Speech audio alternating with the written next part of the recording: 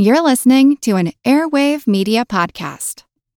Mom deserves the best, and there's no better place to shop for Mother's Day than Whole Foods Market. They're your destination for unbeatable savings, from premium gifts to show-stopping flowers and irresistible desserts. Start by saving 33% with Prime on all body care and candles. Then get a 15-stem bunch of tulips for just $9.99 each with Prime. Round out Mom's menu with festive rosé, irresistible berry chantilly cake, and more special treats. Come celebrate Mother's Day at Whole Foods Market. Look, Bumble knows you're exhausted by dating.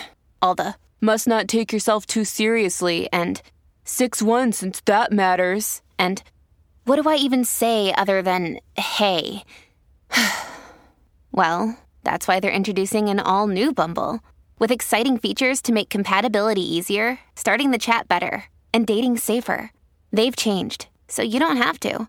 Download the new Bumble now. This is Erin Lowry, aka Broke Millennial, and you're listening to the What's Up Next podcast. Hi, I'm Bonnie Koo. I blog at Miss Bonnie MD, and this is the What's Up Next podcast. Hey, this is Carrie Reynolds, MD from the Hippocratic Hustle podcast, and you're listening to the What's Up Next podcast. Welcome to What's Up Next, where your hosts Paul David Thompson and Doc G take the discussion on topics in the financial independence movement to the next level. Guest panelists share their opinion to questions that don't have clear answers to help you refine your path to financial independence. Welcome. This is Paul David Thompson from Ready Investor One. And this is Doc G from Diversify.com. So, Paul Thompson, what's up next? Well, Doc, we have the question today is, what have we reached gender equity in our financial lives? And we have three high-wage earning women with us to comment on that subject.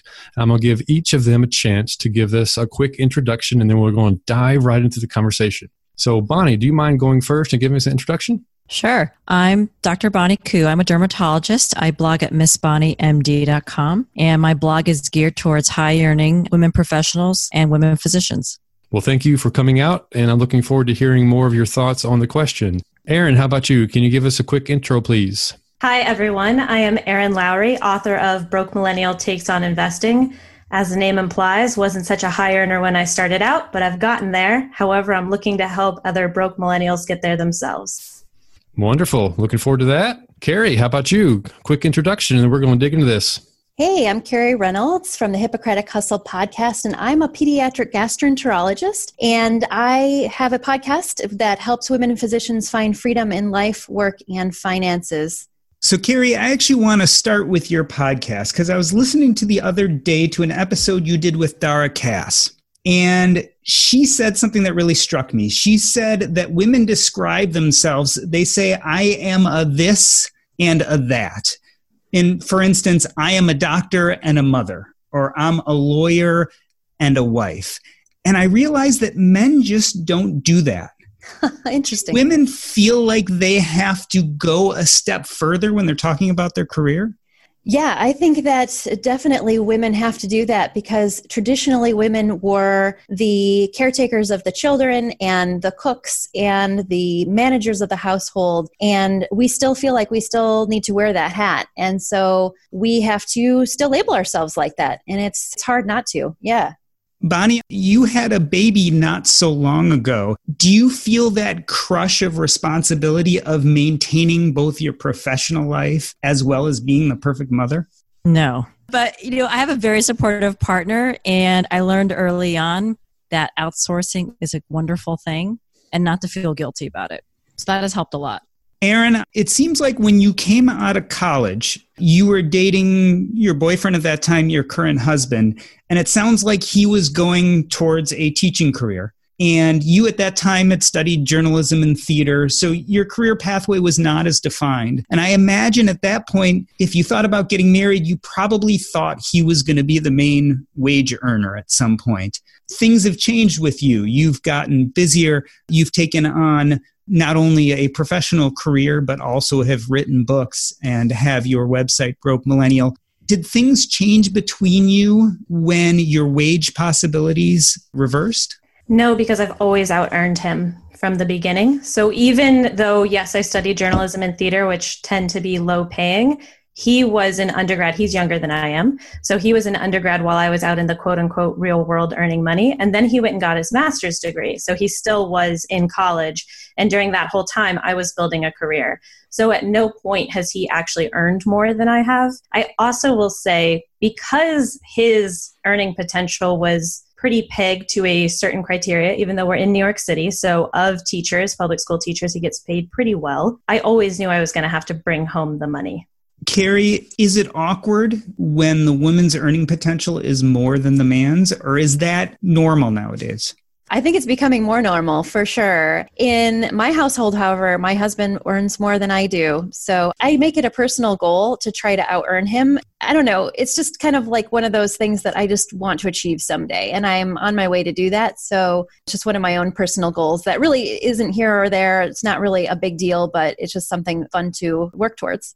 I think, too, what's really interesting about that and this idea of, I think sometimes it gets skewed as women emasculate men when they out-earn them. I think what actually tends to be, quote unquote, the issue is when there's just a paradigm shift. And I've actually talked before about the fact that if all of a sudden he started out-earning me, I think I would struggle with that, because I've always been the primary breadwinner. And whatever implications you want to say that brings to the table, for us, it doesn't necessarily bring up a gender dynamic, but it does definitely, there is some sort of power balance there. And I hate to say that it exists, but it does. Yeah, I definitely have noticed that when I've said that out loud to my husband, he didn't like it very much. Bonnie, does that same power dynamic exist with you guys? I mean, you're both physicians, right? How would it feel if the wage earner changed from the high wage earner from one partner to the other? So Matt's not a physician. He works in entertainment. And funny timing, because he actually got laid off a month ago. So he's not working. So he's bringing in zero income. And we actually decided that he is not going to go back to work. How will his responsibilities change in the household once he's not working? Luckily, he enjoys certain things like doing laundry, which is amazing. He loves to cook. I love to cook too, but it's harder for me to do that since I still work as a dermatologist. But we've actually decided to bring him on to help me with my website business. So I think he's going to be really great for building my brand, because it's gotten to a point where I can't do everything myself and I need to hire some help with that. I think it's tough for two parents to have two big careers and have a family. It's obviously not impossible. Many people do that, but I do think there's a give and take. And I think right now we decided we kind of wanted more time as a family, and it kind of wasn't working for us to have two big careers. Erin, let's talk a little bit about big careers. In one of your blog posts, you said something to the effect of, I'd like to take a moment to appreciate my boyfriend, this was before you were married, who is confident enough to be okay with me picking up tabs and encourages the notion that I may be the long-term breadwinner. It's funny that you kind of say, I'd like to appreciate that, but should it even be a conversation? Shouldn't it be a given in today's society that a man or a woman should accept someone else's wage earning potential? It would be a given if we didn't have to be having this podcast conversation about it. So hopefully we get there. And I think doing things like this do push us towards that point. But I've even noticed a shift in my own experience. We've only been married about 8 months at this point, probably 8 months by the time this is airing. And I've even noticed the way sometimes people react to what I say publicly, in the sense of, they're like, well, you're married now, so you have more income in the household. Well, actually, it's the same amount of income. We're just married. So there's sort of different implications of how we handle our money, because we do handle things jointly. That has been a very interesting reaction. I will say I'm so deeply thankful for his benefits package and that I have better health care. I did joke a lot that I'm self-employed, and how did I get health insurance? I got married. I turned 30 this year, so I would have been kicked off the catastrophic plan. I wish we were at that point, but I don't think we are yet. And it's also very indicative to me in the fact that sometimes when I talk about this, people tell me I'm emasculating him by even talking about this in the first place. So that to me indicates that we're not there yet. Carrie, what do you think? I mean, do you think we're getting closer? A lot of times I talk about the difference between equality and equity. So when we talk about equality and we talk about wages, we're talking about, can men and women make the same amount of money? But when we talk about equity, we're talking a lot more about, can men and women both get what they need out of the workplace? So sometimes I feel like we're getting closer to equality, but not necessarily to equity.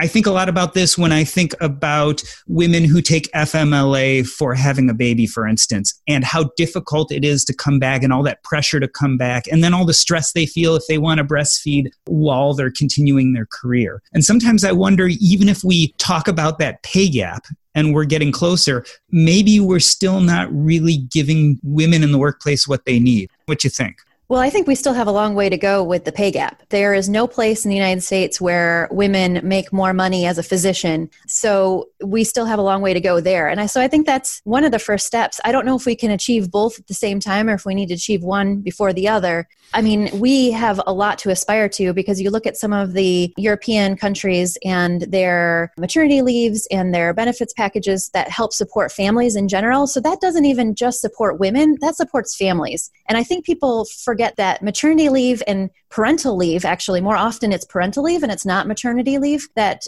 time that people can split between the husband and the wife or whichever partner, between two partners, they can split that time so that everybody has a chance to help raise the child and support the family.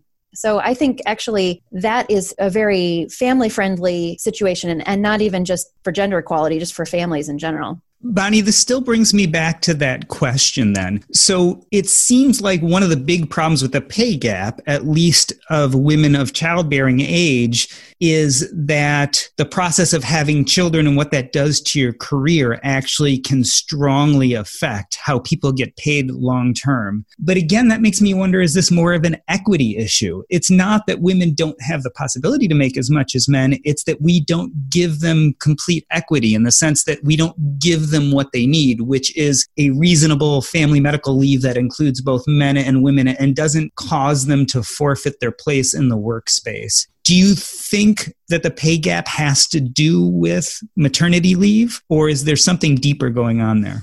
I think it's multifaceted. I mean, the fact that we can have children definitely affects our ability to produce. Just thinking about me as a physician, so I work strictly in collections, which means I only bring home what I make. So if I don't see patients, I don't make money. So I get a strict percentage. So obviously, if I'm not working, I'm not going to bring home any money. Now, I was on maternity leave at my last job when I was on faculty working for a large hospital. So they had a paid maternity leave policy in place, although we're talking 6 weeks, which is really nothing compared to the rest of the world. But I think it's more than just a maternity leave. So for example, I just think patients have different biases towards women as a physician. And I find that patients are more likely to write a bad review towards a woman than a man. I think there's sort of different standards for women than men. In some ways, we kind of say, oh, sexism is mainly by men, but it's a lot of women are also sexist towards women. So I think all that kind of plays together personally. Erin, this is an interesting question. I mean, in the workspace, we're talking about the medical workspace with Bonnie, but in the rest of the world, do you think that people look at men and women equally in the sense of the ability to get the job done, or are we still not there yet? I don't think we're there yet. Now, obviously, there's a huge caveat of it depends on the field. But one thing I find really interesting is if you look at what would be quote unquote traditionally female-dominated environments, they tend to also be drastically underpaid. Teaching being a great example. Teachers are notoriously underpaid. And interestingly enough, most administrators, which are the more well-paying jobs in education, tend to be dominantly men. Public relations, another very female-dominated environment, also very underpaid compared to what they're doing and the hours that are demanded of them. I think that that's part of the consideration here is to look at how women are being paid when women are the dominant factor in that particular workforce. Carrie, I'd like to transition a little bit. On this podcast, we have 3 professional women, and you guys are all high wage earners. Is work-life balance a myth? Is that something we can aspire to? Or for today's high-income earning woman, is that possible? I think it probably does depend on your profession, but physicians, historically and classically work really hard. We work long hours. And so we as physicians are pretty used to that. I, like Bonnie, like to outsource as much as possible. So I think that's the secret to managing that work-life balance and to really chisel out time for family and to really think about that and put a focus on it and make sure that it happens, because you definitely can get wrapped up in your work and ignore the family and miss out on a lot of opportunities and neglect that side of your life. I totally agree with that. And I also believe that it's quality, not quantity. That's a big part of what the focus needs to be when we think about work-life balance. It depends on your career, but if you definitely consider screen time for so many of us and that we're constantly connected to our jobs and people can constantly be getting in touch with us, and just putting your phone away and having an uninterrupted dinner where neither one of you are checking your phones, I think that that's a huge way to also be bringing that back in. Bonnie, when you were talking about in your blog outsourcing and getting help, you kind of jokingly said, I hired a part-time wife. And I'm interested why you said part-time wife. You didn't say I hired extra help. You didn't say I hired another husband. You said I hired a part-time wife to do what it sounded like more domestic chores. Was that on purpose? Totally. So this is before things just shifted recently, but there was a point in time where, I was working, I'm still working as a dermatologist 4 days a week, spending a lot of my free time on the website. And then Matt he was working like 80 hours a week. And Jack, my son's in daycare, and basically I was home alone a lot of weeknights and weekends. But when you have a 17-month-old, it's a lot of work. So I needed a break too. So basically I was like, I can't be working, taking care of Jack at night, giving him a bath, making all of his food, doing the laundry. Like, it just kind of became unsustainable and I wasn't happy. So I jokingly said I hired a part-time wife to do sort of traditional wife things. So this lady was magical. She would come in, she'd empty the dishwasher, put it all away. She kind of cleaned up all of Jack's toys. Like, I came home to a clean home, and mentally that just felt super calming. So I'd like to dig a little deeper on this idea of outsourcing, because I'd like to peel back some of the details as to what you actually mean by outsourcing. I think it was Carrie first that said that you also like to outsource. Can you explain that further? Yeah, I have a nanny for my daughter, and she's actually a little bit on the older side. She's 9. We do need some before and after school care, especially when I'm traveling. But my nanny is amazing, and she, like Bonnie's helper, empties the dishwasher. It's so dumb, but it's like such a nice thing to have that stuff just taken care of for you. And also having someone who can look at your house and just like tidy things and just make things a little bit more neat and just kind of like really just arrange your life. That's what I mean. It's just really amazing. Erin, as you hear Carrie and Bonnie talk, I believe if I read correctly, at some point you probably will have children. Have you and your husband discussed what's going to happen when you get to that point? Do you think your husband will do more domestic work, especially as you get busy, or do you think you'll outsource? How do you think you'll manage that change in life? We actually do outsource a decent amount. We live in New York City. We don't have an in-unit washer dryer like most people who live in New York City. So we've been outsourcing our laundry for a long time. Having it come back folded, so all we have to do is put it away, is wonderful. And we also kind of play around with those meal preparation kits. So it's just one less thing for us to have to think about during the week. And then it also maximizes the time that we can spend together. I would say another myth that I believe people hold is that in marriage, there's always some sort of magical 50-50 split. 100% is not what happens.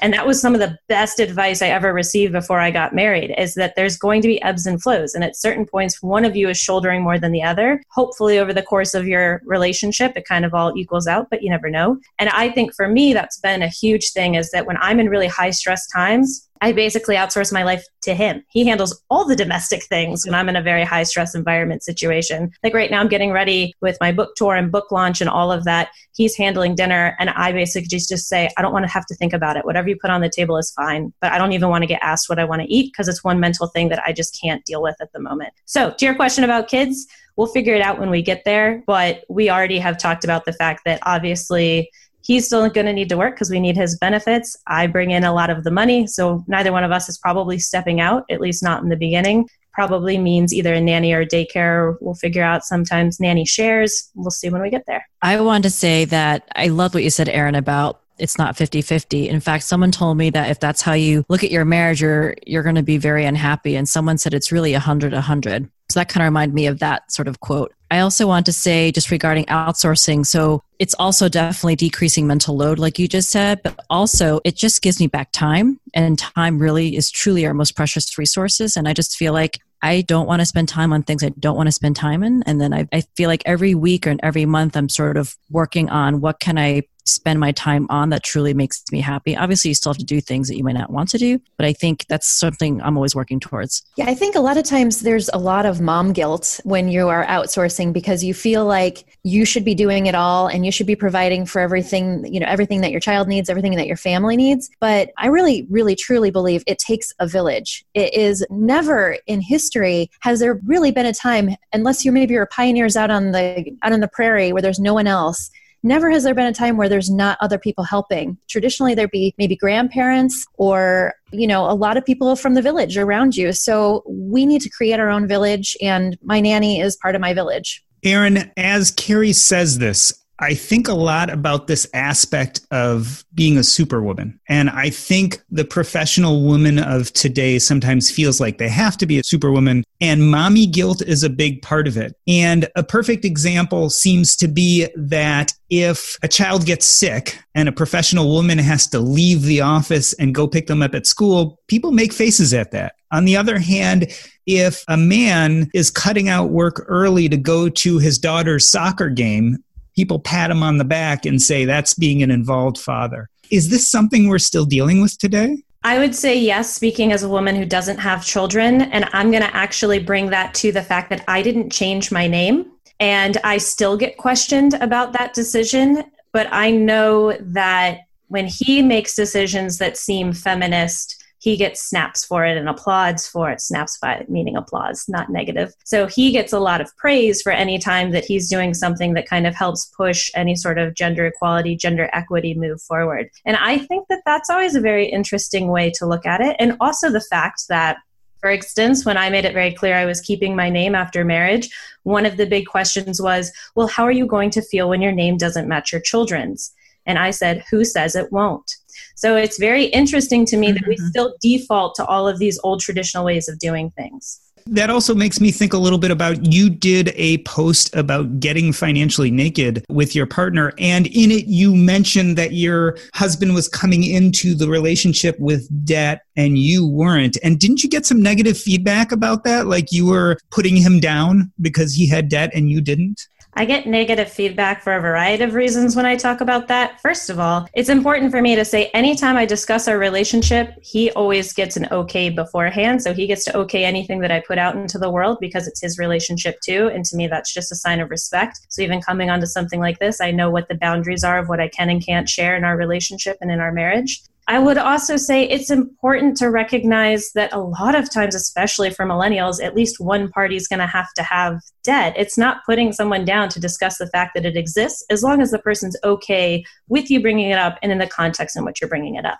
I just wanted to say, I'm not married, but I don't plan on changing my name when we do get married. And I thought really long and hard about how we'd name our son, because I wanted my name there too. And I'm also Korean, so my mom's like, oh, you should put a Korean name in there. And I didn't want him to have two middle names, so I settled with my last name as his middle name. Bonnie, on that same idea, it seems like you blog a lot about things that can be controversial. You talk about prenups and you talk about being domestic partners and not getting married. Do you get a lot of blowback for those conversations? Sometimes. I think it depends on the person's values and religious values, for example. So I think those that are more religious, particularly Christian, it's just different to them. I wouldn't say they think it's wrong. I mean, maybe they do think it's wrong, but I guess they don't really separate the marriage from the religious aspect. And I really speak about marriage as being a legal contract. And I'm not particularly religious, but we do plan to get married. We're just sort of delaying it for some other reasons. Yes, for prenups. Thank you very much for talking about it as well. I am very vocal about the fact that I have one. I have been very honest and open and in the media talking a lot about prenups and the fact that I think they're incredibly important. And the reason is because this is a legally binding contract. No other time in my life would I be expected to enter a legally binding contract without protecting myself. Marriage is about love and respect and building a strong foundation on trust. But at the end of the day, it is also still a merger of assets. You need to protect yourself. And that to me is such an important thing to be discussing and be open about. To the religious point, yeah, it's that there's not really much separation between the religious marriage and the actual state government related marriage. So I know in the Catholic Church, for instance, you're not supposed to have a prenup if you get married in the Catholic Church. For a variety of reasons, namely they feel like you aren't respecting the sanctity of the marriage. And my point is, heaven forbid we got divorced. It's not the Catholic Church that's dictating how our assets are being split up. It's the government. Last point, everyone has a prenup. It's just the default laws of your state. I say that a lot too. You've agreed to one whether you think you did or not. Absolutely. This episode is brought to you by Range Rover Sport. Range Rover Sport leads by example. With a visceral, uncompromising, and dramatic feel, this car helps you rise to the occasion. How does it do that? Range Rover Sport has powerful on-road performance and commanding all-terrain capability by combining assertiveness with signature Range Rover refinement. This is the car that redefines sporting luxury. The new Range Rover Sport features advanced cabin technologies such as active noise cancellation and cabin air purification, purposeful cockpit-like driving position, and award-winning Pivi Pro infotainment is at the heart of the experience and provides intuitive control of the vehicle systems. Design your Range Rover Sport at LandRoverUSA.com. Once again, explore and build your Range Rover Sport at LandRoverUSA.com. That's LandRoverUSA.com. Are you struggling to close deals? B2B selling is tougher than ever, and that's why I want to tell you about LinkedIn Sales Navigator. Fueled by LinkedIn's 1 billion member platform, Sales Navigator gives you the most up-to-date, first-party data, enabling you to unlock conversations with the people that matter. Sales Navigator helps you target the right buyers, surface key signals such as job changes or which accounts you should prioritize, and shows you hidden allies so you can find those buyers that are most likely to convert. LinkedIn Sales Navigator is a sales intelligence platform that helps professionals effectively prospect and engage high-value customers, drive higher revenue, and increase sales performance. Right now, you can try LinkedIn Sales Navigator and get a 60-day free trial at linkedin.com/earn. That is linkedin.com/EARN for a 60-day free trial. Let LinkedIn Sales Navigator help you sell like a superstar today. Just go to linkedin.com/earn and get started. Well, I was about to comment on that. Is we had a previous episode that talked about this a little bit. And one of the points that was brought up was prenups are a very good idea. However, they don't really solve for assets as they grow post-marriage. Have you thought about that as well? I have. You can get a postnup for one. So that's an easy way to solve for it. We actually, for certain sections of our prenup, have wording in there that we will need to go back and get a postnup in certain sections. Otherwise, certain measures void particular sections. I know I'm being really vague, but this is one of those things where we have boundaries about what I actually talk about with specifics. And I would say postnups are an easy way to solve for it. The other thing is, what is your mentality about what your prenup is doing? For a lot of folks, it's meant to be protecting the assets that you accumulated prior to the marriage. Oftentimes, the assets that you grow during the marriage, you are going to split 50-50. For me personally, one thing that I am comfortable talking about is it also protects, in the instance of a divorce, I still own my brand, I still own the books. Any royalties that come to me post a divorce are mine and mine alone. So it is still solving for the before and the after. Everything in the in-between would be a 50-50 split. I'd like to transition a little bit. We've been talking about some of the more difficult aspects of being a woman in the workplace, but are there benefits of being a woman in a high-wage earning job? This is a really kind of rah-rah sisterhood answer, but honestly, it's important to have representation, and you need to see people who represent you in places of power. And so if I, for anyone, can be some sort of representation of this is achievable, I can be doing this, then to me that's a level of success. I think what women have going for us is that we have a lot of social media presence that I don't know if this is the same in other professions, but in the medical world amongst physicians, it seems like there is way more social support on the internet for women than there are for men. And I kind of feel bad for my husband, who is also a physician, and he just doesn't have that medical community, that backup and that rah-rah sisterhood that I think we find amongst women. So I don't know. I guess that's kind of unique. I don't know, Doc G, if you have run into that in social media and amongst men. I don't know. I've seen that the women in the community, so I've been in the medical blogging community since about 2004, 2005, and personal finance just in the last year and a half. I've seen that communication tends to be better with women bloggers, which I think leads to better support within that group. And so right now we have an epidemic in medicine, and maybe in more than just medicine, with burnout. And I think the more and better you communicate and form your own communities, the better you do. And so I think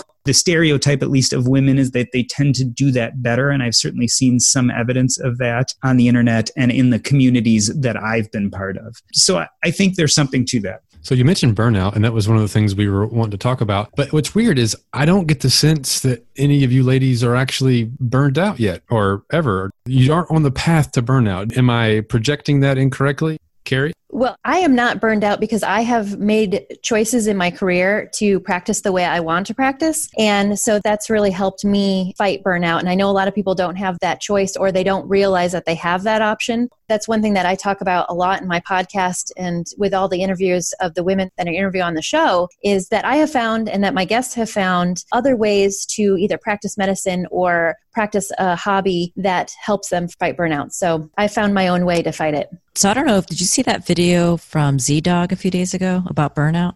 I highly recommend both of you guys to check it out if you haven't. It just came out on Friday. So he kind of gives a different definition of burnout. You know, I feel guilty for saying that I might be burned out as a dermatologist. I feel like there's this vision that we have a great life and we don't work that hard. We still bring home a lot of money. But, you know, we deal with a lot of the same issues other physicians are. Because we are a high volume outpatient specialty, we get a lot of bad patient reviews and patient demand. So I definitely have been feeling, and I'm only 3 years out now, I think burnout's a strong word, but maybe a little disillusioned here or there. You know, I can't take care of the patients that I want to or give the care that I would love to, because unfortunately we're all sort of dealing with, you know, the bottom line. So I find that doing this website is helpful for that and kind of focuses my creativity in other areas. Yeah, Bonnie mentioned Z-Dog MD, and his take on it is that it's not burnout, it's moral abuse. And I think that's a really great way to describe it, because as he explained it, and I totally agree with him, is that we as physicians have been trained and we have in our blood a desire to help people.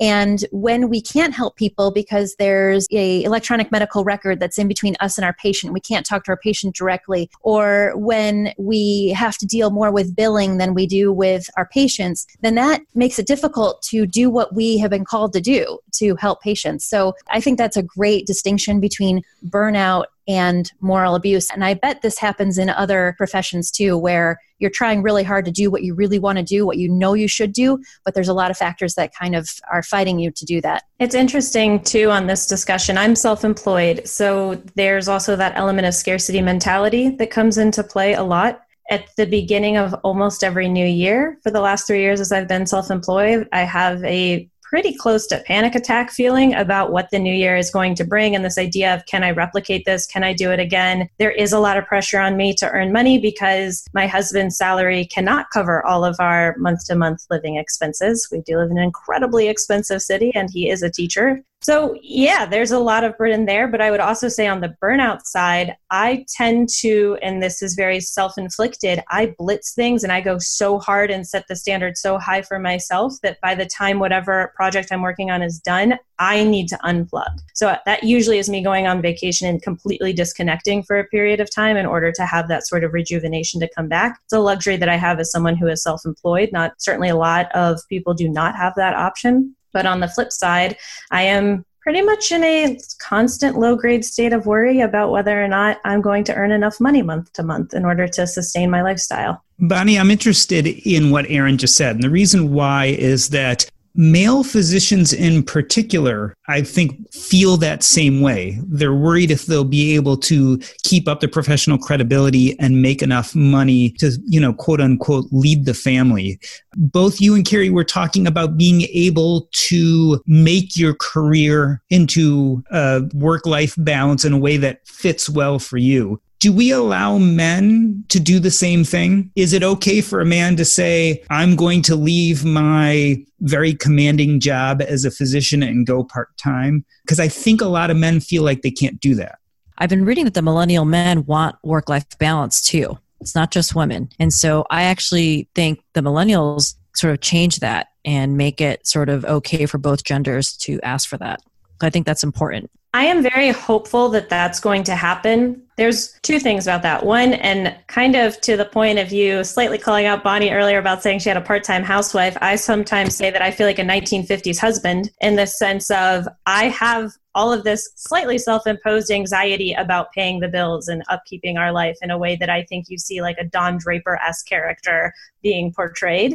Now, one thing that I get a little irked by in terms of the millennial men saying that they want sort of a similar experience is that a lot of times you will hear them say some version of, well, I'd love to be a stay-at-home dad. And I think the way that it gets phrased really undermines the work of women who choose to be a stay-at-home parent. It's not a cushy, easy job that I think a lot of people kind of position it to be that way. I would love if people do have the option, though, to pursue other endeavors if their job isn't fulfilling, if they need to pivot, but that usually requires having a 2-income household and for the other partner to be able to shoulder the financial burden, coming back to this idea from earlier about it's never being a 50-50 split. Yeah, in my household, with my husband being a surgeon, he's in a profession that really has a high rate of burnout. And, I mentioned earlier that I want to make more than him someday. One of my goals is to make more than him so that he can cut back, because I don't think he's going to be able to keep going full steam ahead like he is right now. And I hope at that time when he can cut back, that he'll be willing to cut back and won't feel, that society says that he shouldn't. I want him to be able to have that freedom that I have found in quitting my job and doing my own locum tenens, which is traveling, and being an independent contractor. And I think it's an incredibly important point that we also have to support men who elect to do that, because there aren't the same support systems in place for men who decide to be a primary caregiver or a stay-at-home parent, because it is traditionally a women-dominated environment. So there also has to start to be parity there in order to allow for men to feel comfortable stepping out. Erin, do you think this is different for the millennials? You kind of mentioned that before, and I'm wondering, do you think the millennial couples will face these same equity issues? I would say so. I mean, you're already seeing that plenty of millennials are well into childbearing years and starting families, might be slightly on the younger end, but we are starting to push 40 as a generation. I think that often gets forgotten. So yes, I think that we will continue to kind of struggle with it, because while we might be slightly different than, Gen X and certainly than baby boomers, we still had a lot of men who were reared with the very traditional gender norm environment, and that's what they feel they're supposed to do. Bonnie, we talk about that gender norm environment that Erin just brought up. I feel like women are less likely to ask for help. I feel like they're just going to take care of it. Is that a fair statement? Well, among women physicians, that's definitely true. And I think that's why a lot of us kind of go a little nuts when we become moms, because we feel like, we're type A, we're sort of control freaks. And not only can we do it, only we can do it perfectly. And so I think a lot of us actually have a hard time outsourcing because we know we can do it better. And part of outsourcing is kind of being okay that someone else is going to do it, probably not up to your standards, but that also means you won't have to do it. Carrie, do you think that feeling that Bonnie's talking about, is that self-imposed or is that society-imposed, or both? Probably a little bit of both, yeah. Bonnie's right. We are type A. We have always done everything to perfection, and raising children is no different. So let's bring this conversation back around to its original genesis, which is, have we reached gender equity in our financial lives? I think it's obvious that we haven't. And I recently read an article about the projections that where we're going to be by the year 2050. And they had all these things about what we're going to do by then. But they said the one thing that we are not projected to do by that time, and anywhere close actually, is having gender. And they use the word equality. We're using the word equity. If you use the word equity, who knows how long, but the projection for gender equality in the US was something like 2150. That's a long way away from now. Why are we so bad at this? What can we do about it? This conversation is a start, but as a society, we are way behind the curve on catching up with other developments. Erin, would you mind jumping on that first? Well, that's the multi-billion-dollar question, probably. If I had an easy answer to that, I probably would be so fire right now. I honestly think a big part is the reluctance to put social and government programs into place to support women, men, and families to make it possible to reach that kind of equity and equality in a shorter period of time. And you have to look at maternity and paternity, general family leave as a huge part of that. And the fact that we, as a developed nation, have one of the highest mother mortality rates and I'm not the physician on here, so I'm sure everyone else can speak to it, is incredibly distressing. Oh, yeah. Right. We need to take care of our women for sure. Well, also the cost of childcare is just astronomical. So even if you want to go back to work, you almost can't afford to have one person, both parents working, because one person might not even make enough to cover the childcare, especially in New York City. I lived there for 20 years and just moved to Philadelphia, and we were actually on the wait list for childcare there. And it's $1,000 cheaper here a month in Philadelphia. So Carrie, this is interesting because we're really talking about governmental policy, right? We're not talking about individual changes. We're not saying that individuals need to change how they're doing things. We're talking about changing our country. Well, I think as a first step, having people in the leadership positions being an example and setting an example for our whole country would be a first step. So that comes from above, that comes from the government. I think that would be a great example to our whole society because, you know, our society would be stronger if we were equal. I mean, it's like two wings of a bird. I mean, if you have one wing that's stronger than the other, you're not going to fly straight. You're not going to fly strongly. So this is like super important for advancing our society. And I think people aren't recognizing that and they don't appreciate that. And people could help things, probably aren't helping it enough. I guess, namely, the government would be really helpful, or people in leadership in administrative positions, things like that. I also feel that there are very small things that we can all do on an individual level to help and support parents. And this is such a self-aggrandizing way to express it. But for example, I'm having a book tour event and I had a woman reach out to me on Instagram and say, hey, I would really love to come, but my husband is currently in boot camp and I just don't think I'm going to be able to have childcare. Do you mind if I bring my infant?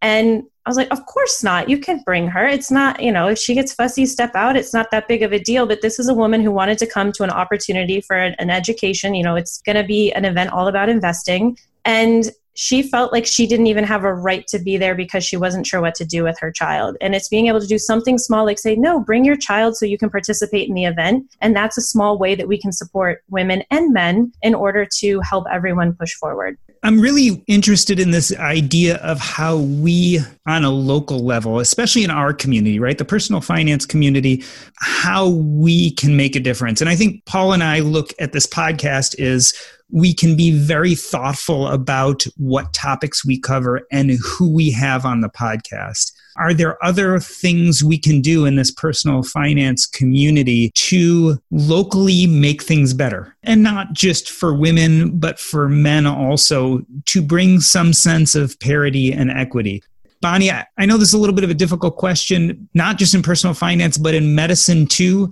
Do you think there are things we can do locally to make it better? You know, individually, it's just showing your support for someone else that might need it. You know, my current job isn't a great example because I work for a group, but I work by myself. So I never see the other doctors, unfortunately. But my last job where it was a department, I mean, they were actually pretty supportive of anyone having children. The department was mostly women, so it was kind of like normal for people to be out on maternity leave. But it was never like looked down upon. And I've heard of so many stories where the culture is not like that, where people are afraid to tell their boss that they're pregnant or having a baby. And I never felt like that at that job. So I just thought that was just so great for me to, you know, the first time I became a mom, to have that kind of support and not worry about that. But I think it does start with you. I mean, your sort of individual attitude towards other people around you having children or family or, you know, childcare issues, or just being sympathetic and sort of supportive of that. Carrie, am I remembering correctly that your pediatric gastroenterology fellowship was very family friendly and in fact were very understanding of your specific needs?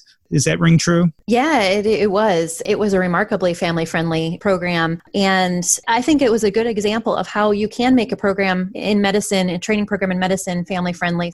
I mean, what they did was just, you know, if you were a working mom and you needed to be home with your kid, the attendings would support the fellows. I mean, everybody would support each other. And that's not normal in medicine, but it wasn't something that was hard for people to do. And I thought it was a really healthy way to train. Wonderful. So, Erin, what I'll do here is I'll give you a chance to promote what you're doing and what is up next for you. What is up next for me is my book, Broke Millennial Takes on Investing, A Beginner's Guide to Leveling Up Your Money.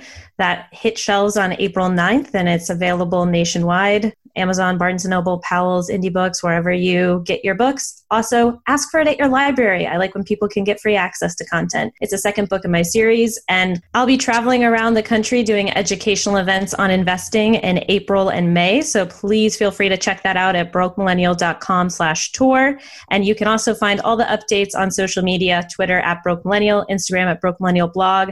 I'm very active on both, so please feel free to reach out to me there. I usually respond pretty quickly. Bonnie, I'll do the same for you. Where can we find you, and what is up next for you?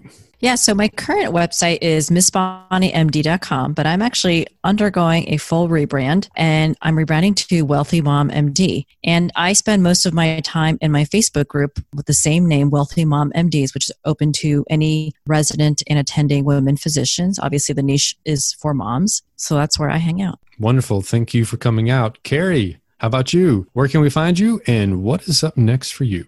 Well, you can find my website at hippocratichustle.com, and my podcast is on any of your favorite podcast apps, so be sure to subscribe. Very important for everybody to subscribe to your favorite podcast, right, guys? Yes.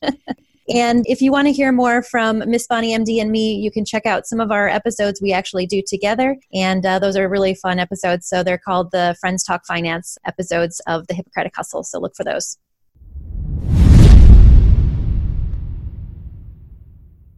So, Paul, I like this discussion about equity versus equality. I think if you asked anyone in today's society, they would say that we're getting better with equality, but we haven't got there yet, right? So there is a gender pay gap. Clearly, women are struggling still to get the highest echelon of jobs. We still haven't had a woman president. But to me, equity is also an interesting question. So equality is giving men and women the same thing.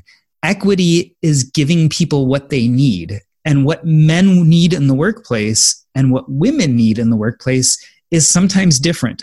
So to say that we are giving equality sounds great, but men don't necessarily need the same things, for instance, that a woman who's breastfeeding needs out of the workplace, right? So a woman who's currently breastfeeding and has come back to work needs a place to pump, right? They need a place to pump breast milk so they can feed it to their baby. It's the most healthy thing to do. So men don't have that need. So it's not necessarily about equality. It's also about equity. And so the question is, how do we reach true equity? How do we give the different genders, or specifically women in this case, what they need in the workplace and in society today? And the answers are difficult. I think on a personal level, we need to be aware, right? Especially as men, we need to be aware that there are different needs for different types of people. And we have to accept that and celebrate it. And as a society, maybe we have to go a step further. Maybe we do need better policy. Maybe we really need, as a country, to look at our maternity and paternity leave. Maybe we have to look at our hiring and firing policies and what we feel is acceptable in the workplace. Because we want to say everything is okay, but that example of a woman, it being frowned upon when that woman goes to pick up her child who's sick at school, and yet a man can go to a child's athletic event and they're celebrated and patted on the back. And it's like, hey, we're celebrating you being involved in your child's upbringing. I mean, how silly is that when you look at those two situations together? It certainly is not equity. And that's really the question. I'm wondering what your thoughts are on this. So I loved the conclusion that pretty much all the guests came to, was that it's really about supporting families. Now, how we get there is difficult, but it really does come down to a family support issue. Childcare is so incredibly important. This is something my wife has read a lot about, and she shares with me how well documented it is that the lack of affordable and available childcare holds back women trying to grow and become something more and better from their careers or their families. And that is really a big part of it. So if you wanted to take something on, that seems like that might be the place. And it was interesting that the article that I read about forecasting when we will get to gender equality is the way they put it. What they did say is that the Netherlands, which is probably as far along as anybody, they still don't have gender equality, but they projected that they would have it by 2050. I mean, it's 30 years from now, but at least they are on the path so much further. And a big reason behind that is because they have these inherent government-sponsored programs and just kind of a cultural expectation that it's okay to have your children and take care of them. Whereas it's like, it's a weird thing for us to take care of our children anymore. And that kind of harkens back to this ultimate conversation of this, it takes a village. And we are a highly individualistic society, Americans, and we like to do things ourselves, and we don't rely on our community the way many other cultures do. Probably more so than any other culture, we don't rely on our community. And as a result, we have a hard time asking for help and using the village. And so we have capitalized it in the fact that in order to get help, we have to hire nannies. Well, if you don't have the money to hire nannies, then what do you do? And I like this conversation about cultural expectations because I think you not only have to change policy, but we do have to change the way we think.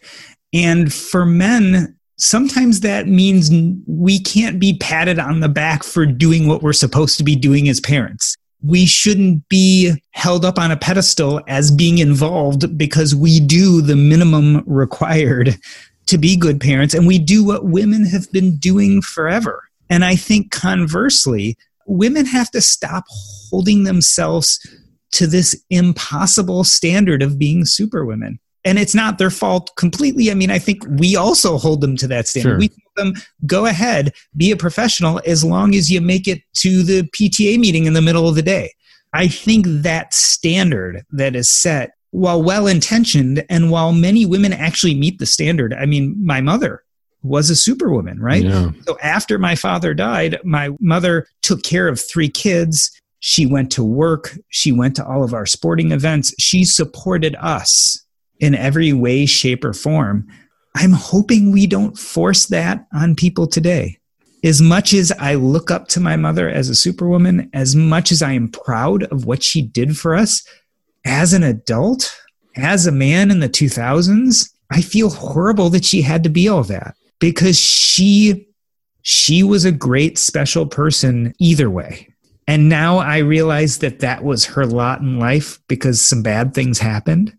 But I see people nowadays, a lot of women having to do the same thing. And maybe that's not fair. And maybe for them, it's a joy and pleasure. Maybe that's just who they are. But for those who aren't, we should allow them to have a lower standard. You don't have to be the best at the workplace and the best parent and be to everything that happens at your kid's school and be there every time they get sick. You shouldn't have to do it all. And I think that goes for men and women, but I don't think we've allowed in our society for women to realize that.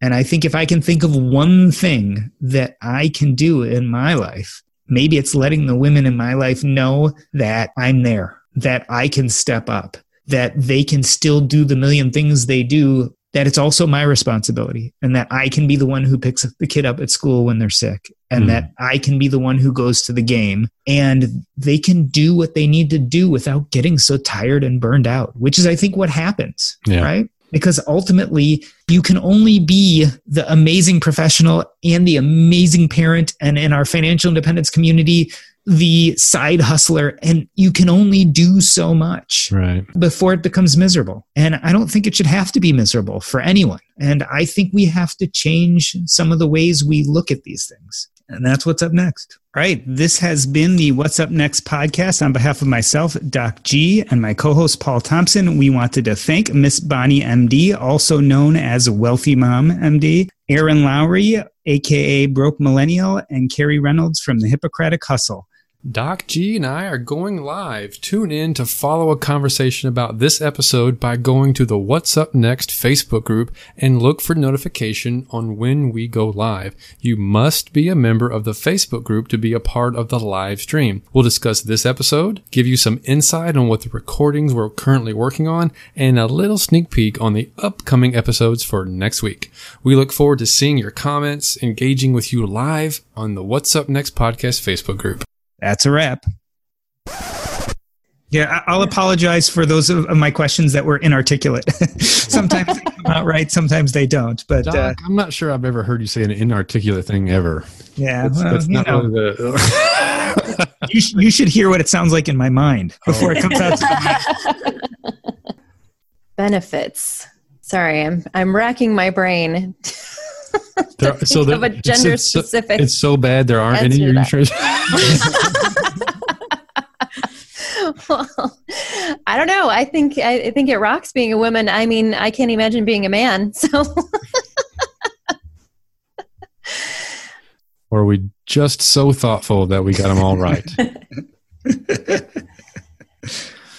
If nothing comes to mind, then we'll just jump right into the question of, well, we nailed it, Doc. Yeah, perfect. Yeah, we're done. Tech moves fast. So keep pace with the Daily Crunch podcast from TechCrunch. With new episodes every day, this podcast will give you a quick overview on everything you need and should know about startups, new tech, regulations, and more. Listen to TechCrunch Daily Crunch now, wherever you get your podcasts. That's TechCrunch Daily Crunch, wherever you get your podcasts.